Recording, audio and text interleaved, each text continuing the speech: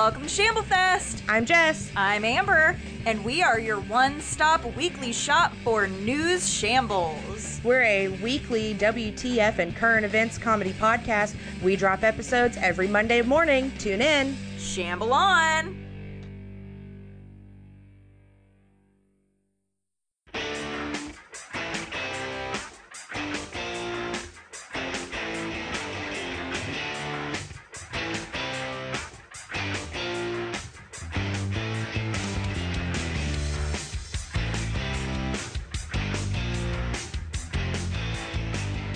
Welcome to Rock Candy!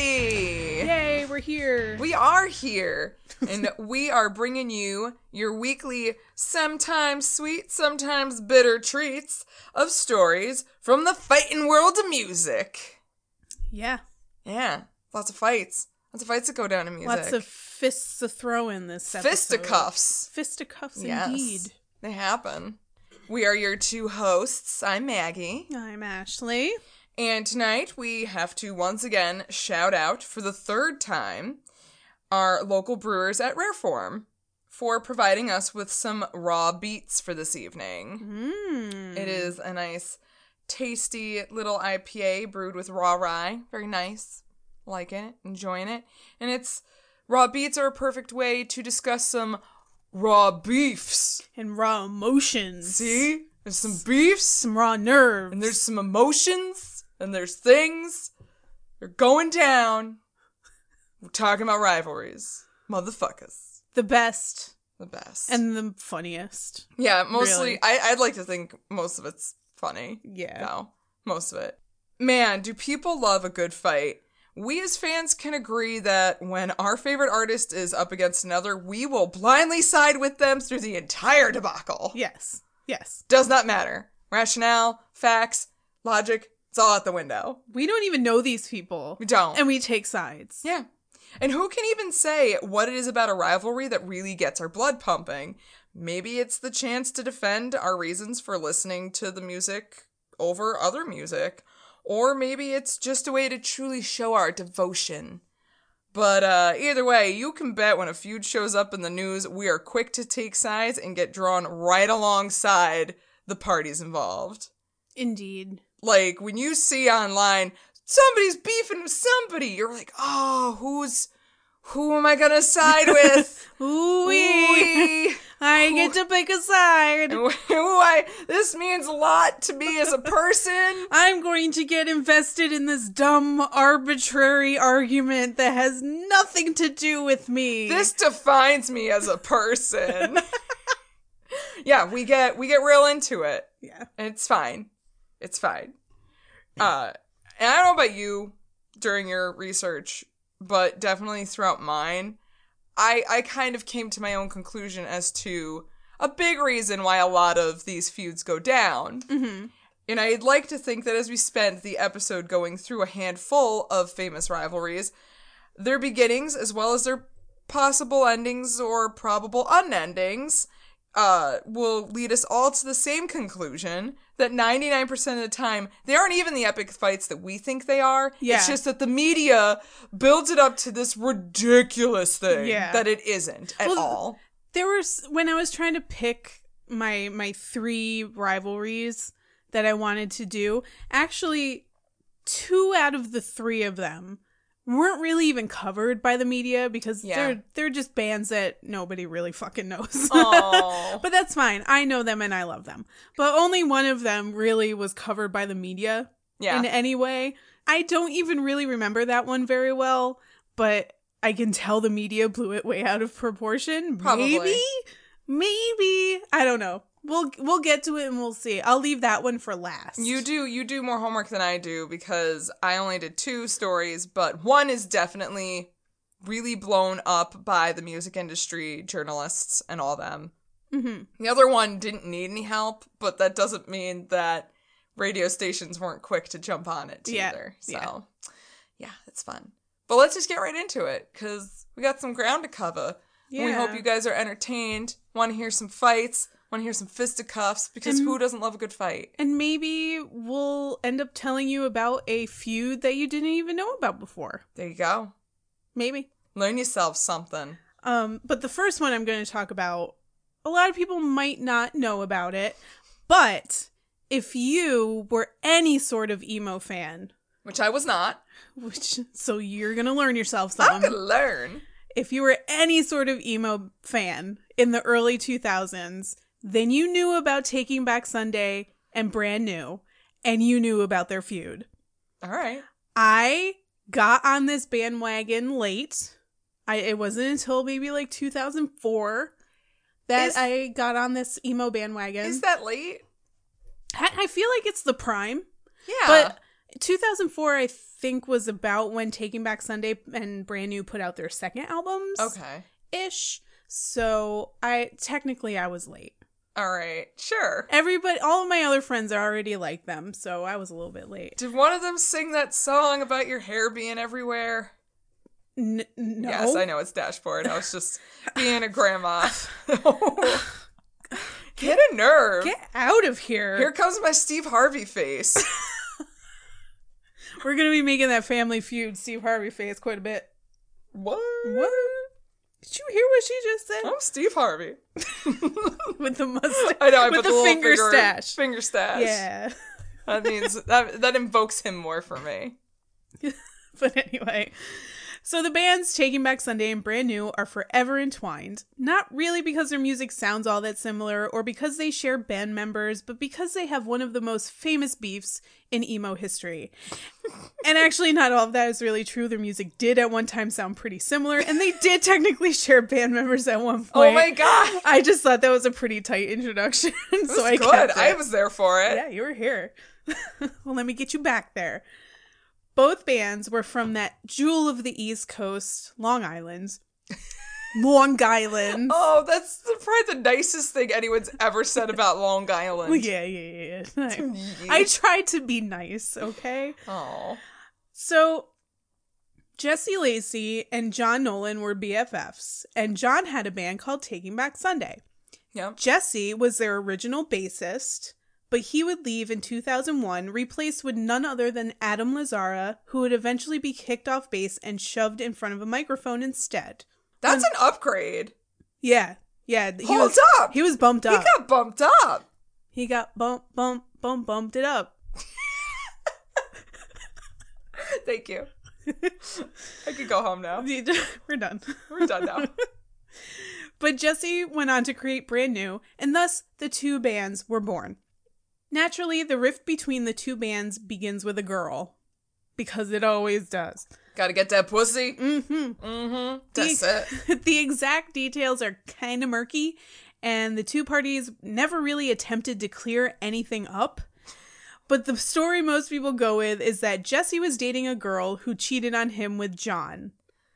You know, it also doesn't help that it's Jesse and John. It's not like it's Mark and Frank, which are two very different names. And back then, they looked a lot alike. Yeah, because there's emo, and everybody's hair was just in their face. Yeah. You couldn't see anybody's faces. Yeah. Well, no, they had short and tight haircuts, but they had the same haircut, and they looked alike. So wait, John was Taking Back Sunday? Yes. And then Jesse was Brand New. Brand New. Yes. Okay. So confusing. So Jesse found out and denounced John and anything that had to do with him. And of course, all the band members took their respective sides. Taking Back Sunday versus Brand New officially started. Over some pussy. All right. Now, like I said, the facts are few and far between, but things kind of played out on their debut albums. Brand New struck first with their album Your Favorite Weapon, which they released in 2001. Taking Back Sunday's album Tell All Your Friends, which came out a year later in 2002, would have some pretty direct responses to some of the songs on Your Favorite Weapon. And honestly, it gets pretty petty because they're like teenage boys. Oh, babies. Yeah, little babies. Little babies fighting over some girl. Jesse Lacey strikes first with the song 70 times 7. For starters, if you're educated at all in the Bible, the title alone kind of gives away the subject of the song. There's a line in the Bible, something about someone asking Jesus how many times they must forgive their brother or sister for sinning against them, and they ask, up to 7 times? And Jesus says, I will tell you, not 7 times, but 77 times.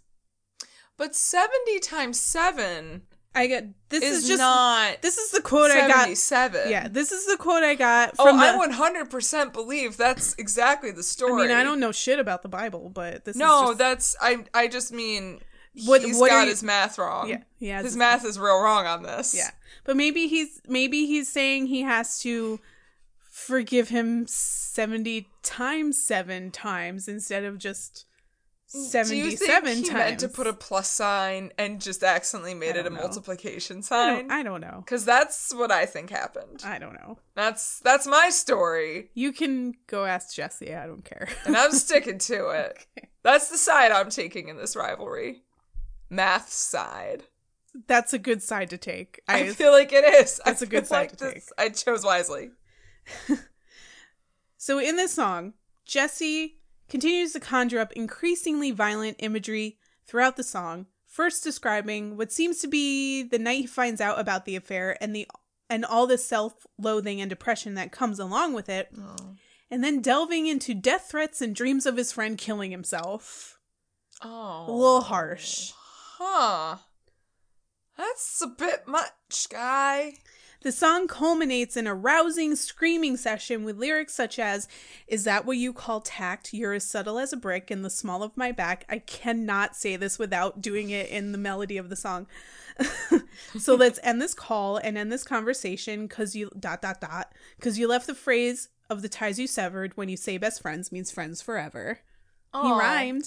He rhymed. Yeah. And also, "Have another drink and drive yourself home. I hope there's ice on all the roads. And you can think of me when you forget your seatbelt. And again when your head goes through the windshield." That doesn't rhyme as well. But in the song, it sounds good. Okay. It sounds good in the song. All right. I promise. I promise. I'll play it for you when we're done. Okay. But, like, it's kind of brutal. That's... Like, he's saying he hopes his friend gets into a horrible car accident and flies through the windshield. It's like when I get really mad at someone and I tell them that I hope they get hit by a bus and live. But, like, this is kind of the song that you need to listen to when you feel that way. All right. Because it really captures those emotions. You're really trying to get me on the Taking Back Sunday train, aren't you? This is brand new. This song is brand new. Why can't they have the same name or different names? Why can't they have different names? They are different names. They're not different enough. Not enough. Wait. So Jesse's brand new and John is Taking Back Sunday? Yes. Got it? No. Anyway. Continuing. Continue. "But you bet your ass John clapped back." Taking Back Sunday's song, "There's No I in Team," is a direct response to 70 times 7, that they even took direct lyrics from Brand New's song and put it in theirs. Oh, shit. Just in case Jesse Lacey was even slightly unsure the song was about him. So you can hear in the bridge of "There's No I in Team," John saying, "Is that what you call tact? You're as subtle as a brick in the small of my back, so let's end this call and end this conversation." Same fucking lyrics. Oh, shit. The last lines of the song are a repeated refrain that John and Adam sing together. "Best friends means I pulled the trigger. Best friends means you get what you deserve." Oh, like, oh my. So Jesse's gonna make death threats. We're gonna make death threats. But this is a much more direct death threat. That's pretty direct. Honestly, Jesse's is very passive aggressive, like, he'll be drunk drive. Yeah, but they're like, no, like, we're gonna shoot the fuck out of you. Yeah. We're gonna shoot you. Yeah. Yeah. And the song ends with scrawny white boy John screeching the same lines over and over again. But the petty didn't begin and end with those albums. Huh. You don't say. Don't say. It also spilled into their merch, with Brand New issuing a shirt that said, "Because mics are for singing, not swinging," making fun of Adam's, might I say, fantastic microphone swinging skills. I know about that because you posted the video. I did. It's real good. He's really good at it. He can swing that mic as much as he wants. Yeah. Jesse. Yeah. I've heard stories of him hitting people in the audience with a microphone. But and you they live were and you learn. So happy. You live and you learn. And then you can say, "I got whacked in the head by Adam Lazara." Do they sell that shirt? Because they should. Ooh, or we can make it. Yeah, and then they can sue us, and then would they sue us? I guess they'd sue us. Maybe. All right. But yeah. Maybe. But Taking Back Sunday responded by selling stickers that said "Taking Back Sunday, proudly swinging since 1999." Oh, that's cute. It's kind of cute. I like that. But these days, the feud has quieted down quite a bit. Adam and Taking Back Sunday bassist Sean Cooper have both indicated the situation was completely overblown in order to gain publicity. However, Adam has also publicly called Jesse Lacey a dick. Like, quote, he's a dick. There's no beating around the bush. No, he just straight up said, he's a dick. He said, that guy's a dick. Yeah, pretty much.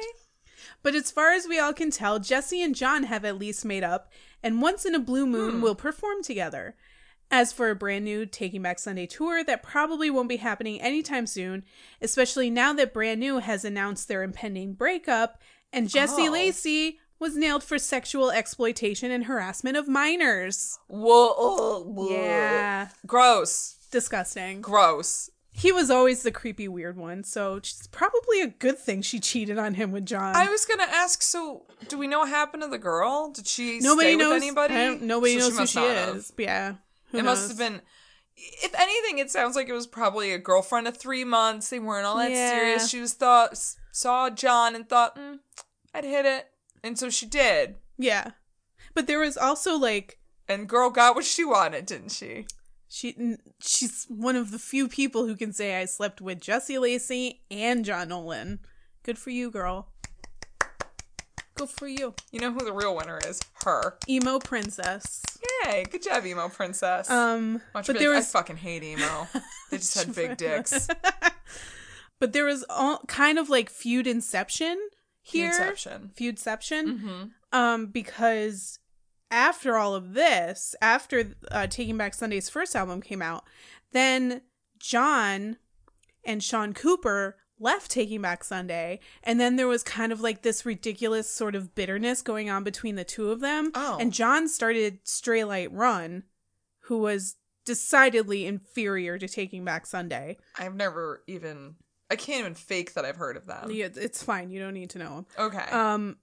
So when Stray Light Run was gaining popularity and Taking Back Sunday was still really popular and gaining more notoriety and stuff, then they started kind of like spatting back and forth a little bit, and then Stray Light Run kind of just fizzled, and now John and Sean are back with Taking Back Sunday.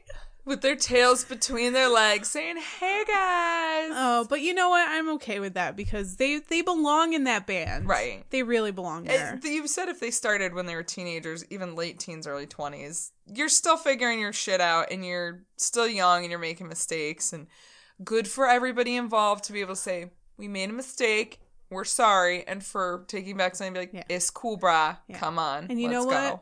We're better together. They are. It's fine. And they are better together. I'm sure because they are. Their albums were kind of going downhill, and then John and Sean came back, and their albums have been fucking A+ since then. So good for you, Taking Back Sunday. I love you. So the winners, you would say, are Taking Back Sunday. 100%. 100%. See, so at this point, current status, feud pretty much over. Winner goes to Taking Back Sunday. I would say so. Right. Some people would disagree and say Brand New because arguably Brand New's albums since then have gotten increasingly more credible.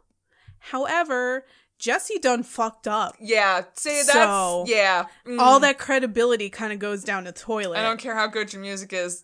Don't touch kids. Well, don't touch kids. He was a kid also when this happened, but wait, no, he was older than 18. Yeah, they're not. You're definitely not a kid doing anymore. Shit with people who were younger than 18, but he insists that he thought that they were older than that, and they were like, no, he knew damn well we weren't. So when you're in music, you just can't. I get it. Sometimes people lie, and that's fine. I mean, it's not fun. Yeah, shit happens, right? But when you are hooking up with someone you know is underage, don't. Just don't. Just don't exploit your fame, however little of it you have or however much of it you have. Don't exploit it. Because that's kind of what he was doing. Because this was years ago that this happened. But it just came out, I think, in the last year that he did this shit. When Hey, it is the time right now. Right. For shit that you did 10 years ago to come back and bite you in the ass. I cannot wait until somebody finds some shit that I said on Facebook when I was, I don't know, 24, and they're going to say, look at Maggie said something terrible. And I'm going to say, okay. Yeah. Who cares? Yeah. But we really want to get upset what people did 10 years ago. You live and you learn. I suppose you do. Some people do anyway. Yeah. Some don't. Anyway, speaking of living and learning. Mm-hmm. You got? You know what? No. Speaking of your little emo boys, let's go to some OG misery right up in this piece. You wouldn't have your emo bands if it wasn't for the sad goth boys of the 80s. And the first feud I am going to cover is Robert Smith versus Morrissey. Yeah. And actually, one of the other songs on Brand New's album that completely was addressing John Nolan and their whole beef was called something mixtape. Total blanking right now. There, in one of the lyrics, he says, "I'm sick of your tattoos and the way you don't appreciate the Smiths or Morrissey." Oh, now I'm 100% team Taking Back Sunday. No, that was Brand New. No, Brand New said that. Said that about John, who's in Taking Back Sunday. Who doesn't like the Smiths or Morrissey. Right, so I'm on Taking Back Sunday's side. Okay, cool. That's what I mean. So are you on the Cure side? Oh, and yeah. I'm probably on the Cure side, I think too. everyone's Morrissey's on the Cure kind side. of a dick, so. Well, yeah. As you'll discover. Get to it. So let me set up the players here for some of those who might know the names, which, what are you doing?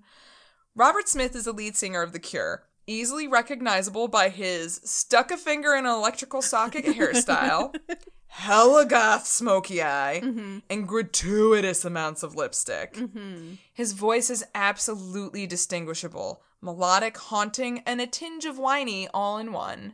Stephen Morrissey was the lead singer of 80s sad time band The Smiths. Sad time band. Sad time band. That was the best name I could come up for their genre. Sad time. Shoegazingly sad. Pre-emo. Primo. New wavy. Yeah. Post-punk. Look, I'm not gonna lie, I do like the Smiths. It's sad sack music. But I listen to the Smiths when it's raining or when I'm really sad. Yeah. Because it's perfect for those things. I love their song "Asleep." Yes. But it's the most depressing song. Sad. I cannot listen to it unless I'm already crying. Yeah. Because I'm already here. I might as well just wallow in it. Yeah. Well, for the record, Morrissey hates being called by his first name. He also hates meat and rain and his former bandmates and Canada and the marriage of Katy Perry and Russell Brand and journalists. I can keep going, so you need to stop me. Why does he hate so much? Morrissey hates virtually everything. Seriously. If you've ever watched an interview with him or read an article, Morrissey will say he hates at least 5 things in it. So, basically, he's just like a suicide note with legs. Yeah, but would never actually commit suicide. But, he exudes it, so he's the walking suicide note that makes other people want to shoot themselves. Exactly. You just sit next to him and think, I don't need to be here for this. Yeah. I don't need this anymore. Arguably, he wasn't even on Robert's radar until he heard that when Morrissey was asked by NME in an interview if he had a loaded gun and was in a room with Mark E. Smith of the Fall and Robert Smith, who would be the first to die? Morrissey answered most cleverly by stating he would line them up so the bullet would penetrate them both. Ha ha. Oh, so funny. It's real funny. So other quotes say that he also mentions Patti Smith in that as well. Like, they wrote a bunch of Smiths. I don't know what the exact quote is. Okay. I couldn't find it. It was really difficult to find. But the point is, Morrissey was like, I'm gonna kill everybody. Because I'm Morrissey and I hate everything. And it turns out he found Robert to be a bit of a whinge bag. Thanks, Britain. What? He's a whinge bag. Whinge. Whinge bag. Not wind, but whinge. Whinge bag. Whinge bag. Whinge bag. Thanks. I won't even ask. That's real British. So Robert justifiably felt pretty raw about the comment. He couldn't even recall them ever being in the same room together, so to hear Morrissey talk about killing him irked him just a little bit. And his basic response was, well, that's fucking nice, cunt. I love British people and use the word cunt. He expected someone who speaks out so much about violence and animal cruelty that he wouldn't want to kill anybody, right? You would think. You would think. But it's Morrissey. Ugh. Yeah. That eye roll. It's warranted. Morrissey is now a strict vegan, but has always been outspoken for animal rights and pushed a vegetarian agenda whenever he had the chance. Robert decided to trigger him by coming out and saying, quote, if Morrissey says not to eat meat, then I'm gonna eat meat. That's how much I hate Morrissey. He's a precious, miserable bastard. He's all the things people think I am. Yeah, pretty much. Yeah. Everybody always says, oh, Robert Smith, you're so sad and whiny. And he's like, but did you see Morrissey? Because he fucking hates everything. And apparently I've read in a couple places that Robert Smith even was a vegetarian at one point. I feel like that would be true. So I wonder if the feud with Morrissey in the it started in the early-ish 80s, like probably like early to mid-80s, that Morrissey said that original comment. And by the late 80s, Robert Smith is saying this. So maybe he stopped being a vegetarian just to piss Morrissey off. I think I'm calling it again. You know what? I was a vegetarian for like 9 years. I'm going to start telling people that I stopped being a vegetarian to piss Morrissey off. I was a pescatarian for about a month and a half. So I will also say I stopped to piss Morrissey off. If you stopped being a vegetarian, write to Morrissey, let him know. Yeah, let him know that he influenced you to eat meat again. Oh, I heard you were a real asshole, so I started eating meat again. In 1989, Morrissey told NME that the Cure, quote, gave a new dimension to crap. And Robert finally decided to shoot back by saying, well, at least they added to it and not built an entire career around it. And at that point... Oh, shit. Yeah. Shots fired. Snap. Just engulfed in flame war. I have to say, when it comes to the sparring with wits, Robert Smith's winning right now. Yeah, he's doing real good. Because the thing is, Morrissey kind of just comes out and says, I don't really care for Robert Smith and the Cure. And then Robert Smith comes back and he's like, I got this hamburger in my mouth. I'm gonna eat it. Do you know like 3 cows died for this? I don't know why Morrissey's British and Robert Smith isn't, because they're both British. Yeah. But whatever, it's fine. The point being, though, that, yeah, I think Robert Smith definitely knew how to kind of get under Morrissey's skin a little bit more. Yeah. But I also think that Robert Smith was easily triggered by Morrissey, too. But even if he's easily triggered by Morrissey, at least he can, spit out some more clever shit than Morrissey. Well, there's... New dimension to crap. Wink, wink, wink. At least we don't make a career around it. Oh, shit! Wow. So, at this point, starts years of back and forths. Most notably from Morrissey, one time calling Robert, quote, a fat clown with makeup weeping over a guitar. Oh. Which, that's pretty good. He is kind of a goth clown in a way. He kind of is. But he makes it work, but it was good. It was real good. But it was cold-blooded.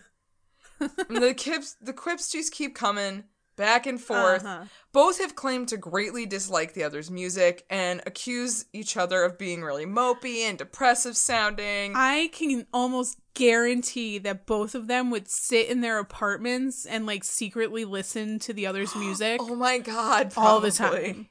And then the next day they would do an interview and just badmouth each other. I feel like Robert Smith might have listened to Morrissey because he secretly liked it. Mm-hmm. I think Morrissey listened to The Cure. Yeah. Oh, he jerked off. To how much he fucking hated. Because again, Morrissey fucking hates everything. Yeah. There's no fucking way that he was secretly in love with The Cure. I bet he was listening to it. And just hating every second of it. Just jerking it himself. And hating it. Oh, I'm gonna get so fucking off on how much I hate this. I feel like hate jerking tonight. Oh, God. I'm gonna listen to The Cure. You know he did. And from all the information I've gathered, they've actually never had an in-person interaction. So this is all just This is via so interviews. petty. It's the most petty fucking thing I've ever seen in my life. And once in a blue moon, even today, one is brought up in the other's presence, and you can bet that some shade is thrown. But in more recent years, they've both claimed that they're not even really sure how they got pinned against each other. Of course, looking at it now, it's pretty obvious. During interviews, a journalist would just have to bring up one of the other's name, and that's all they needed to fucking just fire back at each other. So, especially NME, who's really well known for doing this kind of bullshit anyway. They try to be legit, but they are just a metal tabloid. They That's kind of it. are. But they're really good at it. Yeah. You know. So is Kerrang. Yeah. Kerrang was hardcore, like, underground hard rock tabloid for a while. I don't know what they're like now. But, yeah, you just tabloids. Yeah, they're Don't try to have they're respectability. music tabloids. Yeah. But they know how to hit a nerve, and they would always get the result they wanted. So, I guess. It seems they don't have the total vitriol for each other that everyone says that's there.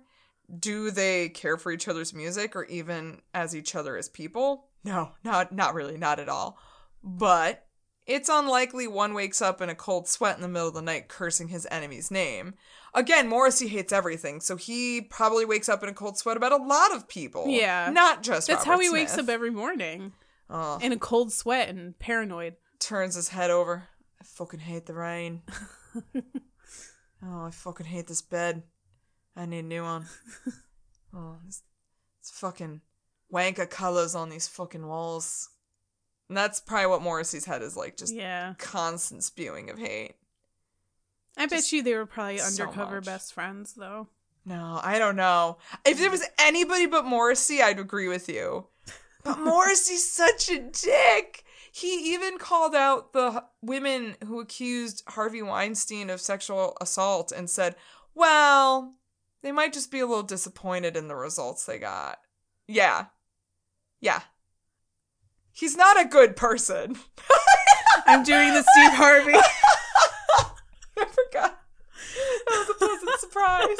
Oh yeah, Steve Harvey. Steve Harvey's here. I'm doing the Steve Harvey disbelief. Oh my god. Mustache face. Again, if we were videotaping, we would just slap Steve Harvey's face whenever we needed to, and it'd be very, very appropriate.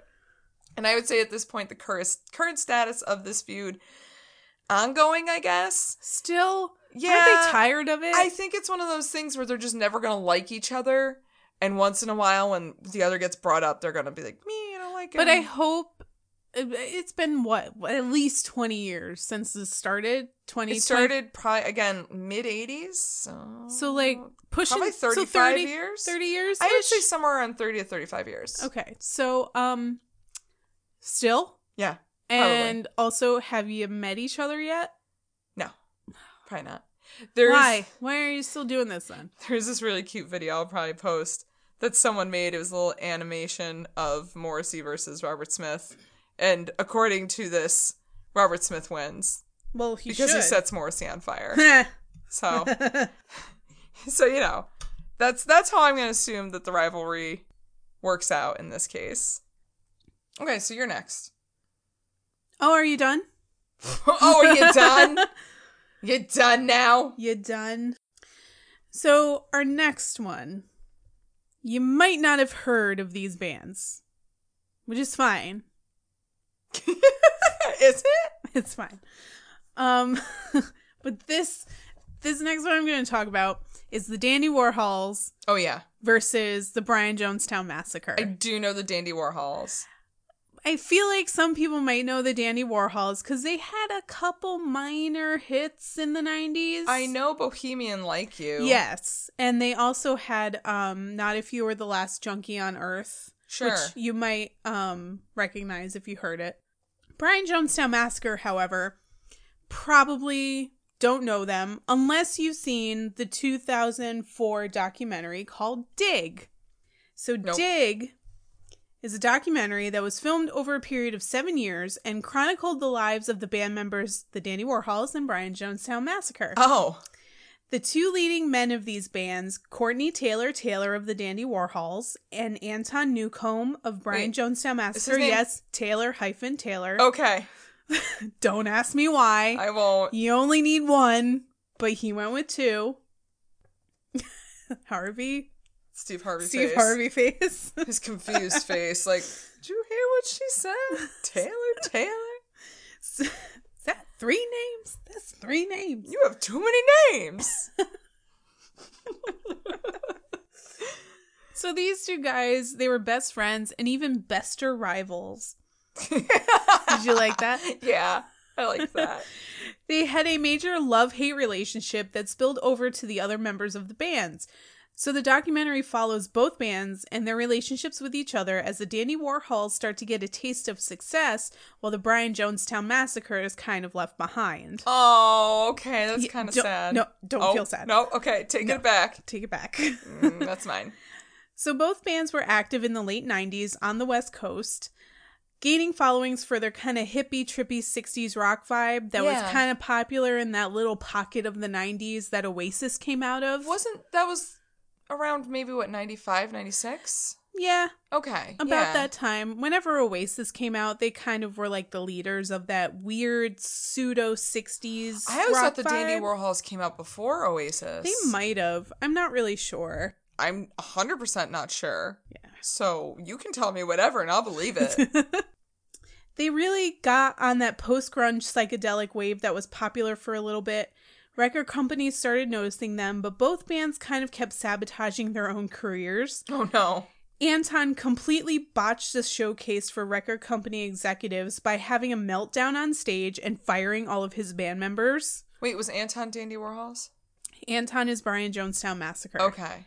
Which I think is a kind of fun pun of a band name, because Brian Jones was the original founder of the Rolling Stones, and then you have the Jonestown Massacre, so Brian Jonestown Massacre. Oh! Get it? I get it! Oh! And it's kind of like...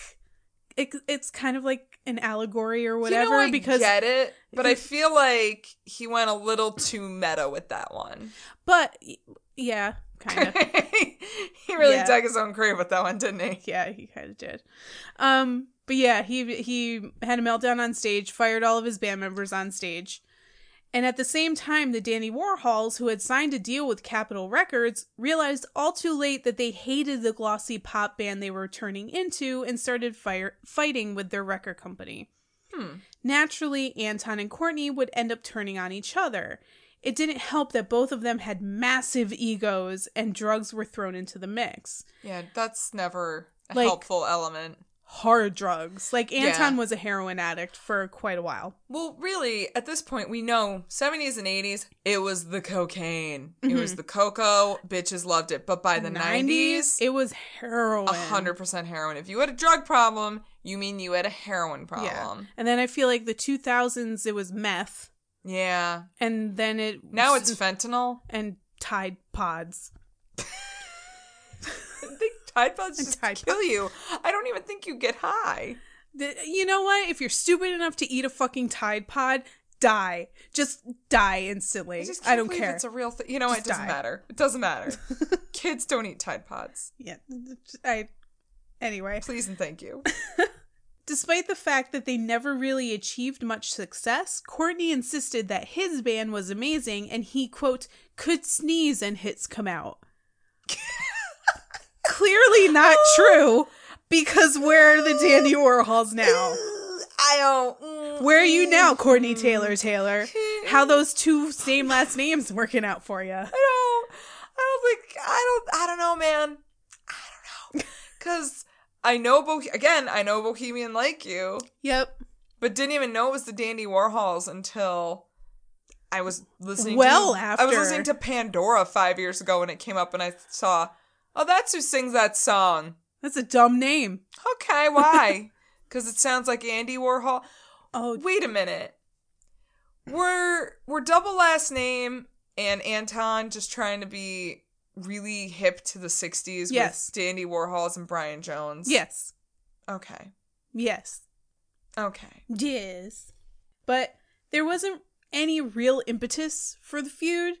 The best we can find is that Anton had this image of the two bands leading a musical revolution together, but as the Dandy Warhols found success and Brian Jonestown Massacre continuously sabotaged themselves, Courtney's ego skyrocketed as Anton kept imploding his own band to keep his credibility as an artist, all the while trashing the Dandy Warhols for selling out.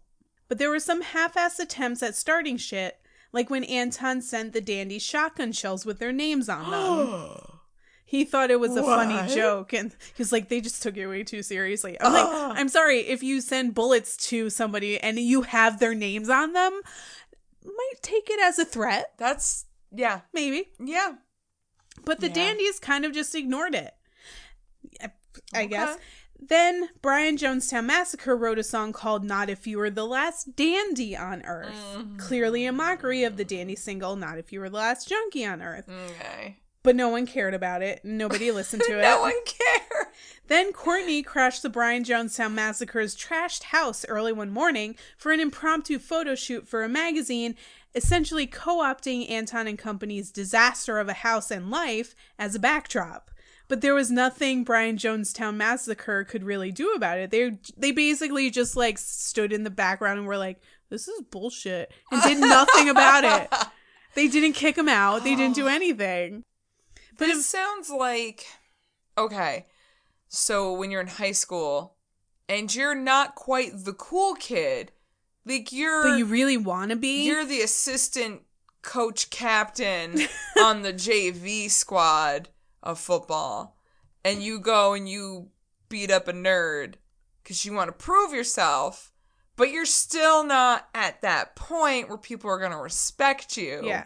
So they kind of look at you like, yo, man. I feel like there's a very good quote from the Venture Brothers that sums this feud up real good. Yeah. You think you're hot shit in a champagne glass, but you're just cold diarrhea in a Dixie cup.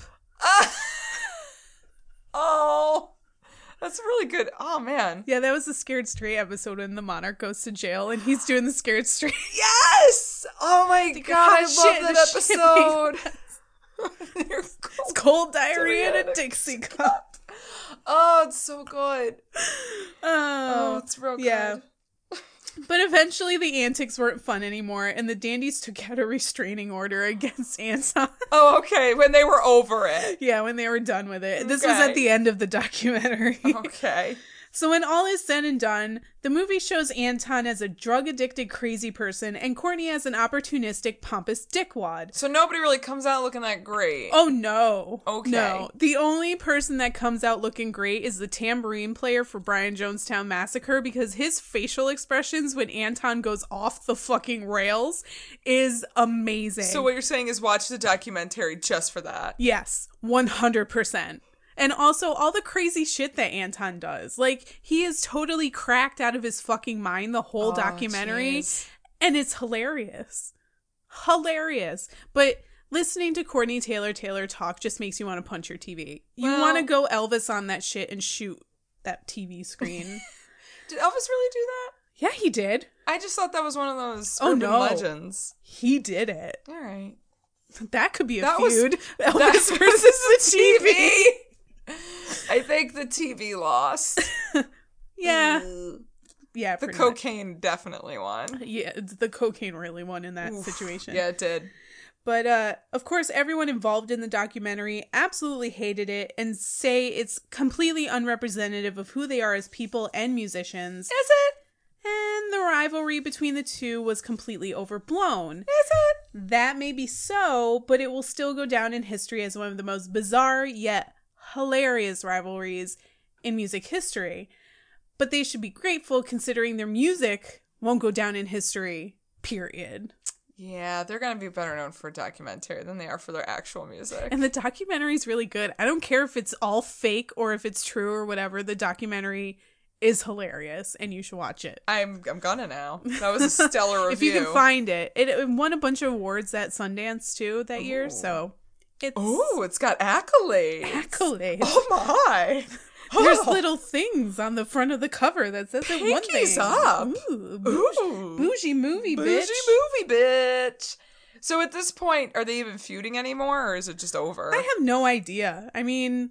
Or do they even matter anymore? From what I understand, Anton now lives in Germany, and he's been living there for the last, decade. Wow. And he has a wife and kids. He kicked drugs. Oh, well, that's good. He's doing good. He's still making music. Good for him. Yeah. As for the Dandy Warhols, I have no idea what they're up to, and I don't really care. Yeah.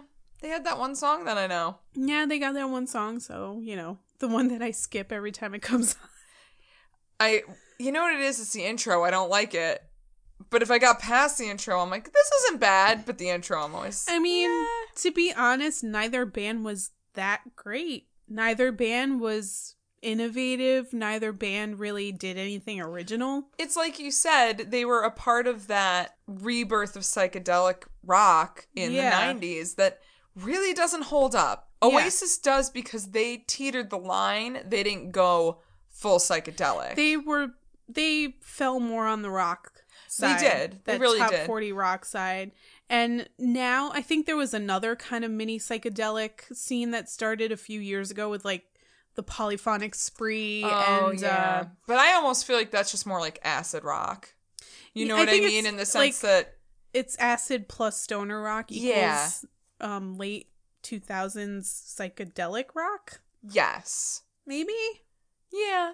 I would say that's probably true because I feel like Edward Sharpe and the Magnetic Zeros were part of that thing. Yeah. And they are super, drug addicts. Oh, that's unfortunate. They're major drug addicts. No, but seriously. But they have problems. Guys, we need to help them. Somebody help them, really, for real. We need a GoFundMe. We don't even need that. They probably have tons of money. Well, anyway. Speaking of tons of money. It's your turn. Let's go into my second feud, which is Nas versus Jay-Z. Ooh. This is a fun one. Some artists don't need media encouragement to have beef. This is one of those rare situations, but I'll tell you, the media certainly didn't help to alleviate any of it either. Oh, I'm sure. The interesting thing about rap hip-hop feuds is they're almost always this call and answer kind of thing. That's what diss tracks are for. That's pretty much what this is. Yeah. One person calls out someone else on their track, so then it comes out, and the person who's the subject of the diss needs to reply in another track, back and forth, back and forth. I mean, it was the same thing with Biggie and Tupac. Exactly. I don't even know if they ever had any face-to-face arguments, really. Oh, arguments? Maybe not.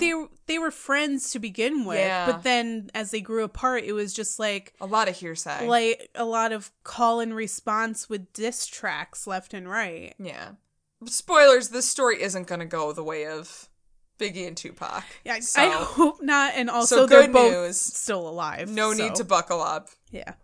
In 1996, a young Jay-Z was working on his debut album, Reasonable Doubt, and Nas was supposed to guest on a track, but he didn't make the recording. And instead of asking him, oh, hey, what happened?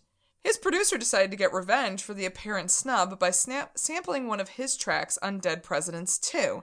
And the snowball effect began. Maybe he was just stuck in traffic. To this day, I think they even say, I don't know why I didn't make it. Nobody really knows. This was over 20 years ago. It's 22 years ago. Maybe Nobody really knows what happened. Probably was hungover. They didn't have cell phones. They don't know. They don't know. So maybe he was at the library reading a really interesting book and lost track of time. Yeah. You don't know At Nas. best, they had Nokia bricks, so come on. He probably didn't have service in the library. He probably had a Zach Morris phone. It's fine. Yeah, get over it, guys. Come on.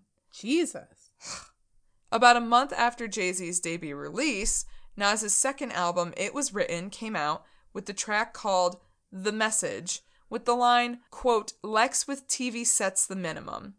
Now, to our basic bitch ears, we don't really hear a diss laid out for Jay-Z, but it's totally there. That makes no sense to us, right? Yeah, because we're basic white bitches. I'm a basic white bitch. I don't get it. It's okay. It's okay. I don't have to get it. It's fine. It's because Jay-Z had a real thing for Lexus luxury cars. It was featured in many of his videos, as well as him writing a ton of lyrics about him. So he knew damn well who that line was for when he heard it. It's kind of a lame car to have a boner over. Lexus. Nas agreed. I'm on the side with Nas here because Lexuses are just trumped up Toyotas. Ooh, Ooh, shots fired at Lexus. I'm not even really dissing them. They are made by Toyota. Oh. They are Toyota's luxury car. I didn't know that. Just like Acuras the are Honda. Honda's luxury cars, a Lexus is to Toyota as an Acura is to Honda. Oh, It's bougie. not even a diss. It's just facts. Okay. I take it back. Do I have to do a Steve Harvey mustache face? Always. Yes. The answer is yes. Yes. Nas, like I said, agreeing with you, of course confirmed it that he was calling out Jay-Z, but then didn't admit to it actually being a diss by saying, quote, I saw Jay-Z driving a Lexus with the TVs in them. I got rid of my Lexus at this point, and I was looking for the next best thing. It wasn't a shot at Jay, but it was just saying that's the minimum you gotta have. It's not a shot at him, but he inspired the line. It wasn't necessarily a shot at him, but because the song was a shot at everybody, he fell into that. But he definitely inspired that line. He just said the same thing 5 times. I've read that quote 20 times, and I still am just thinking, no, Nas. Technically, you read it 100 times because You took a shot at Jay-Z. yeah. Just say yeah. Just say it's a diss to Jay-Z. Basically what he's trying to say, and this isn't going to be much more eloquent, is I think Lexus is a basic car, and Jay-Z is shooting for the minimum, and I was looking for something better than that, so I was dissing people on being in the minimum, and Jay-Z's in the minimum, you know? But I wasn't dissing Jay-Z. But you were. You were. And it's fine. Like, that's You're- what a diss track is. Yeah. It's fine. If you're gonna put that in your song, fucking own it. Just own it. Seriously. Come on. Well, in 1997, Jay-Z released a song called Where I'm From, with the line, quote, where I'm from, N-words pull your card, and argue all day about who's the best MCs, Biggie, Jay-Z, and Nas. But in March, after Biggie passed away, Jay did not hesitate to claim the New York hip-hop throne in the song The City Is Mine, kind of totally pushing Nas aside and saying, nah, I'm the hip-hop king. Biggie's gone, so it's gotta be me, right? Yeah, I mean, he kind of did take it over. He did. He didn't really leave much room for Nas. No. I've always known about Nas, but Jay-Z always seemed to me a bigger presence. Yeah. But whatever. Again, basic white bitches, what do we know about rap hip-hop? Yeah, I don't know. I don't know shit. We don't know shit. It's fine. The last couple years in the 90s didn't see as much feuding with Nas and Jay-Z as they did with Nas and young Hova protege, Memphis Bleek. They exchanged some back and forth disses, most notably Nas on Stillmatic, which references a few players from the Rockefeller crew, including Jay-Z. So he's still keeping Jay in the back of his mind, but for a little bit he was really focused on Memphis Bleek. Was he part of that crew? Nas? Yeah. Not in the 90s, no. Okay. Not really. It was more Jay and a couple other guys. I know Okay. Memphis Bleek and somebody else whose name I can't fucking remember right now because I didn't write it down. At the Hot 97 Summer Jam, Jay-Z came back at Nas with the song Takeover, questioning his cred and calling him a has-been, saying he only has one good album every 10 years, and it was released on his 2001 album Blueprint, and at that point everyone was convinced that Nas was done and would just fade away. It's over. It's been 10 years. Mm-hmm. Jay-Z won. Go away, Nas. So while you might think that this is the end of the story, you are entirely wrong. Nas came back with the song Ether to utterly destroy Jay-Z. Nas defends himself, saying how he's been in the game since 91 and is the truest and realest rapper out there. He accuses Jay-Z of selling out and calling him things like a misogynist and just straight up ugly. Whoa. And fans applauded him for this amazing comeback. I believe one of the videos I watched, somebody said, yo, fans of Jay-Z on a Friday night were Nas fans by Saturday. Yeah. That would was convert how me. That was how quick people were just ready to go back to Nas because he was like, fuck you, I'm bringing it back. I'm already converted. That's fine. Right? Of course, Jay-Z shoots back, but this time many argued he went a bit too far. On his track Super Ugly, he brags about a 3-year affair with Nas's girlfriend, Carmen Bryan, who also is his baby mama. They're not together anymore, but they do have a child together, who the child is 22. And I'm like, huh, we're old. Steve Harvey. Steve Harvey face. Seriously, that was... Oh, God, she's 22. So Jay-Z has a 22-year-old? Nas has a 22-year-old with Carmen Bryan. But Jay-Z said in this diss track, yo, I had your girl. She was having an affair with me, that kind of stuff. Nah, looking back. Yeah, it wasn't the most adequate diss track you could go with. Considering Jay-Z's track record of recent years. Yeah.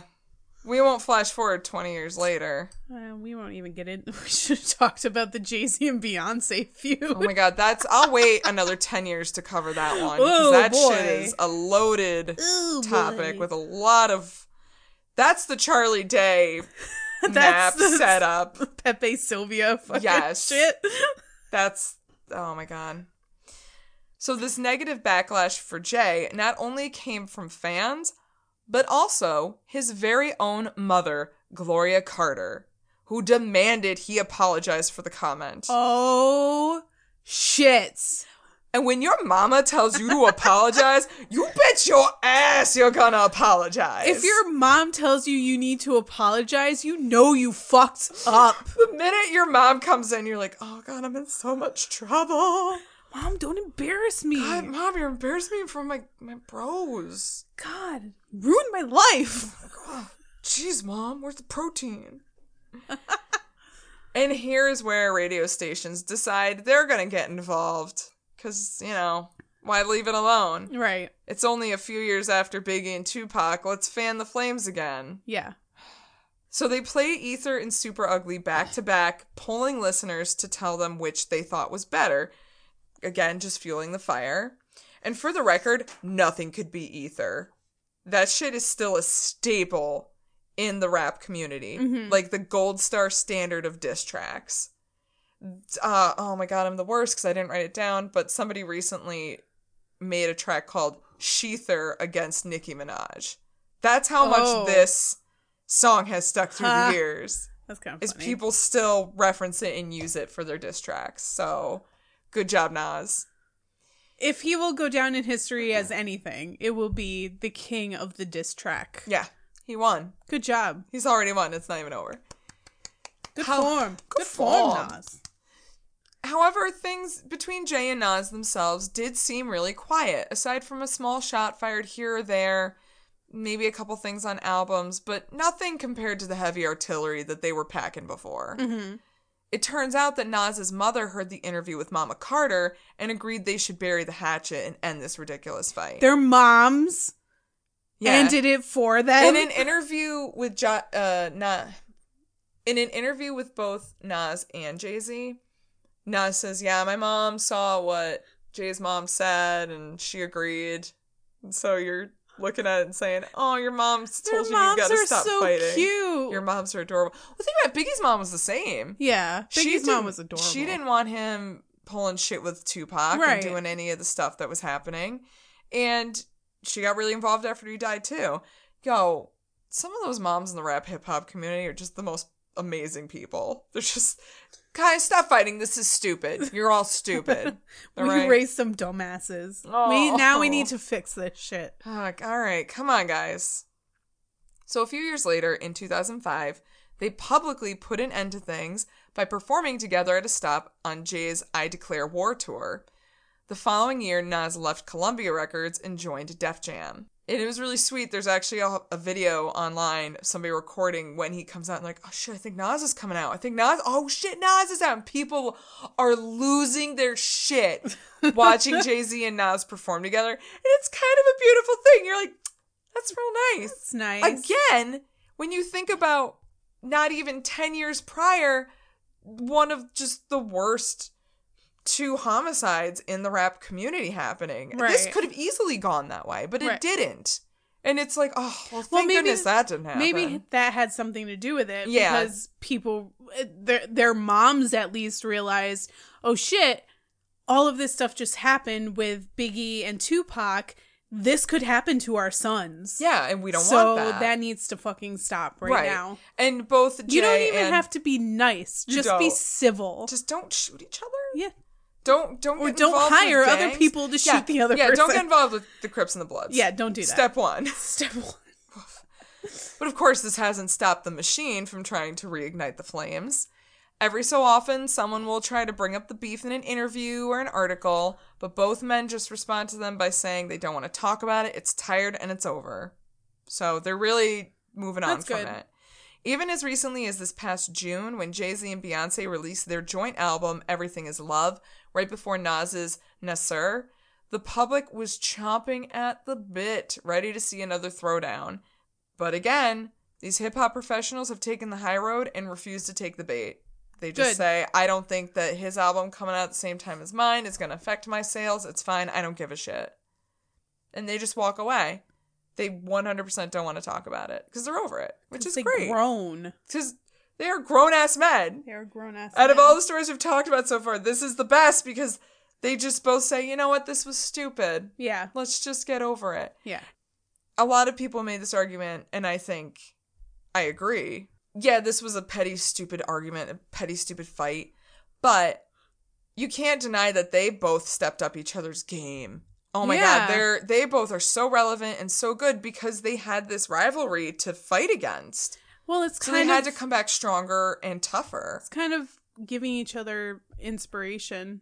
Exactly. Yeah, it's this was actually a pretty good feud to read about because it's, you know, they're definitely taking the high road and well, it has we a got good good music ending. out of it. Yeah.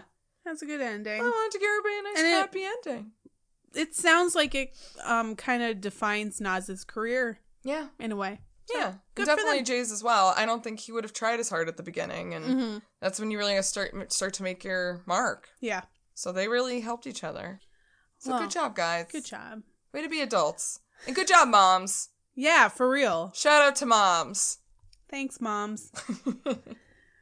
So what are we rounding off with? So this last one we got here is two major heavy hitters in the music industry. Ooh. However, I never even knew they had beef. Ooh. Oh, yes. So this is Prince and Michael Jackson. Had no idea they had something going on. But it's pretty fucking hilarious. Oh, I bet it is. I have no doubt in my mind this is the funniest feud to ever happen. It's so good. It's so good. I'm here for it. So, sometimes even friendly jabs here and there can turn into heated rivalry. This is definitely one of those feuds, which started when Michael Jackson's album Thriller ousted Prince's album 1999 from the top of the charts in 1982. This was all right with both parties, and Michael Jackson even attended several of Prince's performances during his Purple Rain tour. Nice. But at some point after that, the two pop stars shared a recording studio. So Prince invites Michael to play a game of ping pong. Okay. But Michael doesn't know how to play. Okay. So Prince is about to serve the ball to Michael and says, "You want me to slam it? Like, you really want me to fucking hit this thing?" Yeah. Michael drops the paddle and holds his hands up to his face to protect himself from the ping pong ball and walks out with his bodyguard. Like, terrified that Prince is going to smack him with a ping pong ball. Stop! What? After much strutting and gloating, Prince goes, "Did you see that? He played like Helen Keller." Oh my God. All right, I'm already Team Prince. So right? I'm just picturing that in my head and it's beautiful. Oh my God. But I think he was kind of like miffed that Thriller ousted Purple Rain.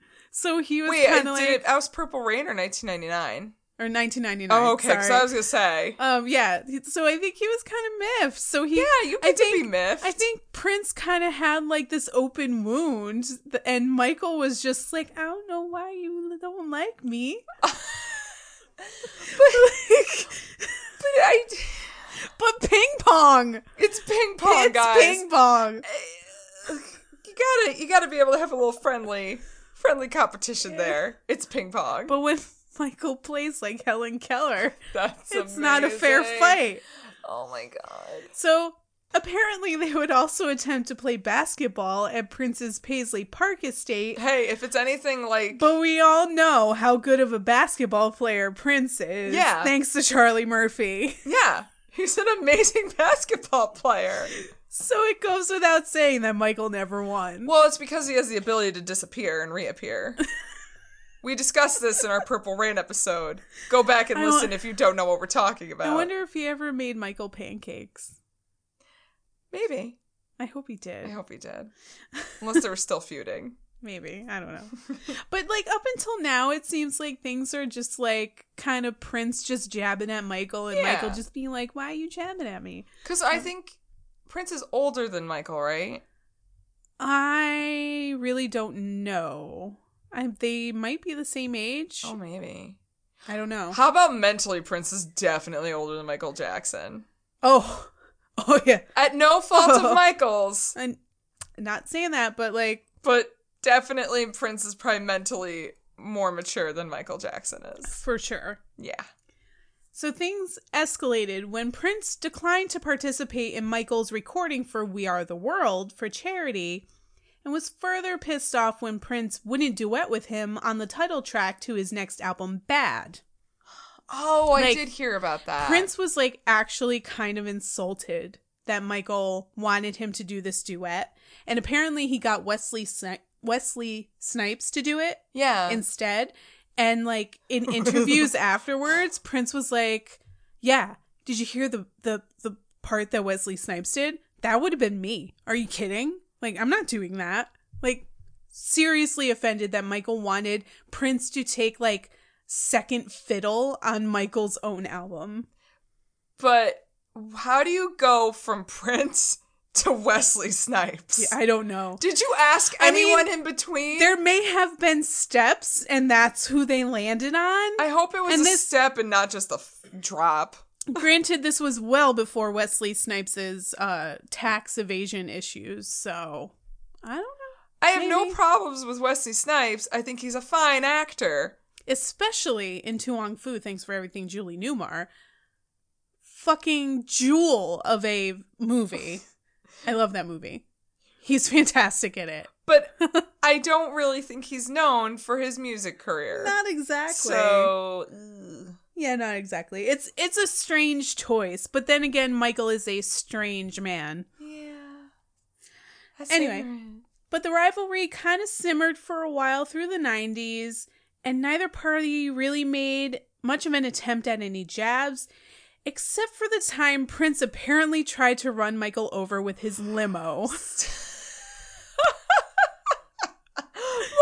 This shouldn't be funny, but it's kind of funny. I don't know, but this was... Okay, according to Quincy Jones... Oh, yeah. Who... I don't know if I should believe all of the stories. He went through a lot of crazy stories recently. Yeah, he's been spinning some tales, and I don't know if I should believe them or not, but this is too hilarious not to talk about. Yeah. Apparently, this was at a James Brown show, and Michael Jackson and Prince were both in attendance, and James Brown pulled Michael up on stage, and Michael did, a few dance moves and a moonwalk, and then he, apparently whispered something to James Brown, and according to some, he said something like, you should invite Prince on stage and see if he can follow me up, and... Michael went off stage, and then a little while later, James Brown invited Prince up, who did guitar parts with him or whatever. Right. And apparently Prince's guest appearance wasn't as well received as Michael's, so he stalked off stage all upset. Oh no. And then supposedly he waited for Michael outside the venue in his limo. And Michael, came up and had a conversation, or he either had a conversation with Prince or he wouldn't stop and have a conversation with Prince. So he tried to run him, just took off in the limo, full speed to Michael, trying to run him over. Wow. And I don't know if that is completely true. Some people say it is. Some people say it was not true at all. Right, of course. But the idea of Prince in the back of a limo telling his limo driver to run over Michael Jackson is kind of hilarious. Hey, run over Michael Jackson. Are you sure about that, sir? I don't know if I should do that. I don't pay you to question me. You're right, you don't. I wrote Purple Rain. You did? You did. But also, apparently Michael in his own time, enjoyed watching Under the Cherry Moon and laughing at Prince. Ooh, that's not a great movie, I hear. No. I've heard not great things about that movie. Yeah, me too. So things again kind of simmered down, but they were still kind of at each other. But then in 2006, Will.i.am from Black Eyed Peas. You mean auto-tune voice box? Because I'm pretty sure he replaced his vocal cords with an actual auto-tuner. I wouldn't doubt it. He has enough money to do that. He's really loaded. Yeah. So he tried to get the two of them to play nice when he invited Michael to his Las Vegas show where he'd be performing with Prince. But Prince said, nah, fuck that. And wandered into the audience, found Michael, and proceeded to play a rousing bass solo in Michael's face. Like, really aggressively. Oh my God. Just in his face. Just fucking slapping his bass in Michael's face. In Michael's face. The next morning, Will.i.am went to Michael's house for breakfast, and the first thing Michael says is, why was Prince playing the bass in my face? Prince, he's always been a meanie. And then they both died. Oh. Womp womp. Well, you really hit a fucking brick wall with that, didn't you? But that's the only way it stopped is because they both died. Oh. 3 years later, Michael died, and then 2 years ago, 2 years ago, Prince died. Prince died. And the rivalry died with them. I guess it did. Or maybe they're just in heaven duking it out. Or maybe they're in heaven having a few drinks. Who knows? It depends on what you believe, I suppose, doesn't Yeah. it? Doesn't it? Doesn't it? Wow. I'd like to think that they had more of a playful fight. You know, that Prince kind of treated him like a younger brother. Yeah. It was like kind of like a brotherly rivalry. Yeah, and he kind of looked at Prince, you know, like, you're my arch nemesis, so I need to treat you a certain way, but it was also ridiculous. Right. So I'm going to choose to think it was kind of playful, too. Because who walks up and just does a bass solo in someone's face? I'm picturing this in my head, and it is the most hilarious thing in the world. Is that on tape? God, I'm I sure wish. it's not. I am picturing, for some reason, Prince in that fucking outfit from the MTV Music Awards with his butt hanging out. Yeah. Yeah. Like sauntering through the audience with his cymbal guitar. Yes. Or cymbal bass, and like finding Michael and just running up to him and like standing above him and just fucking slapping that bass. Oh right my in front of God. him. And he's Michael like, just going fucking like, knock 1999 down. I'll show you. Yeah. And Michael is totally doing the Steve Harvey face. Why are you doing this to me? He's always been such a meanie. He's always been such a meanie. Oh, Michael Jackson. Yeah. Apparently Michael was pretty distressed. Yeah. In the end, he was a little bit distressed. Like, I don't understand why he's being so mean to me. But Prince is just kind of like, you idiot. I'm just having fun. Yeah, I think once Prince saw he could get under his skin, he just kept trying to do it. Because Prince seems like that guy. Oh, yeah. Who, when he finds out how to get under your skin, he's going to do it all the fucking time. Yeah. Especially if you're Michael Jackson. Of course he's going to do it. That's how that So went down. I don't think I can take sides with that No, one. it's but too also, funny. I'm like, I'm kind of 51% on Prince's side because Yeah. he's kind of fun. For the bass solo alone. Yeah. I'm slightly more on Prince's side because it's funny. It is really funny. Oh my God. Well, that's rivalries for today, guys. I think that's a good note, I guess, to end it on. Maybe someday we can revisit these and do some more rivalries. Oh, we will definitely do more rivalries. There's so never-ending surplus of them. I mean, I could go on for days about the Guns N' Roses Nirvana rivalry. The only reason I didn't talk about it this time is because we already talked about it in our In Utero episode, Yeah. which you should go listen to. We could do an entire episode on every feud Courtney Love's had. Yep, we could do that. We could do an entire episode. We could do an entire episode on in band fighting. Oh yeah. But that's like every band from the 70s. Yeah, pretty much. So we would be here for months. Yeah, pretty much. Yeah. Hey, you know, end up with a lot of material for you guys. If we ever get that desperate for material, then buckle maybe up, 10 guys. years from now. Yeah, when we're scrapping at the bottom of the barrel, which we won't. There's always something. There's always something far more interesting. Courtney Love will fight with somebody again. It's only a matter of time. Anyway. Right. So, thank you for listening. Really appreciate it. Sticking by us, listening through. We're over 30 episodes now, so that's pretty fun. This is 31. Nope. 32. No, 32. Yeah. We're bringing them in for you kids. Mm-hmm. And you can follow us on the social media bullshits at Twitter at Rock Candy Pod and Instagram and Facebook at Rock Candy Podcast. And our website is www.rockcandypodcast.com. There you can comment on our episodes or even just find our email and email us anything, whatever. We don't care. And then go ahead and find us on iTunes, Spotify, Stitcher, TuneIn, Google Play, any kind of podcatcher. And feel free to subscribe and rate and review. Just throw us some stars. And also, in a couple weeks, we are going to be in Nashville. Oh, yeah. At the Rockin' Pod convention.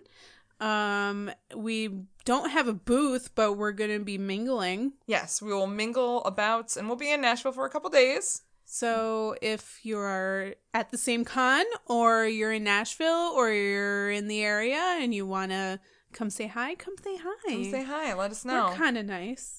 I think we're very nice. I like us. Also, buy us a drink. That'd be nice. Or just share one. We can do rounds. It's fine. Yeah, that's great.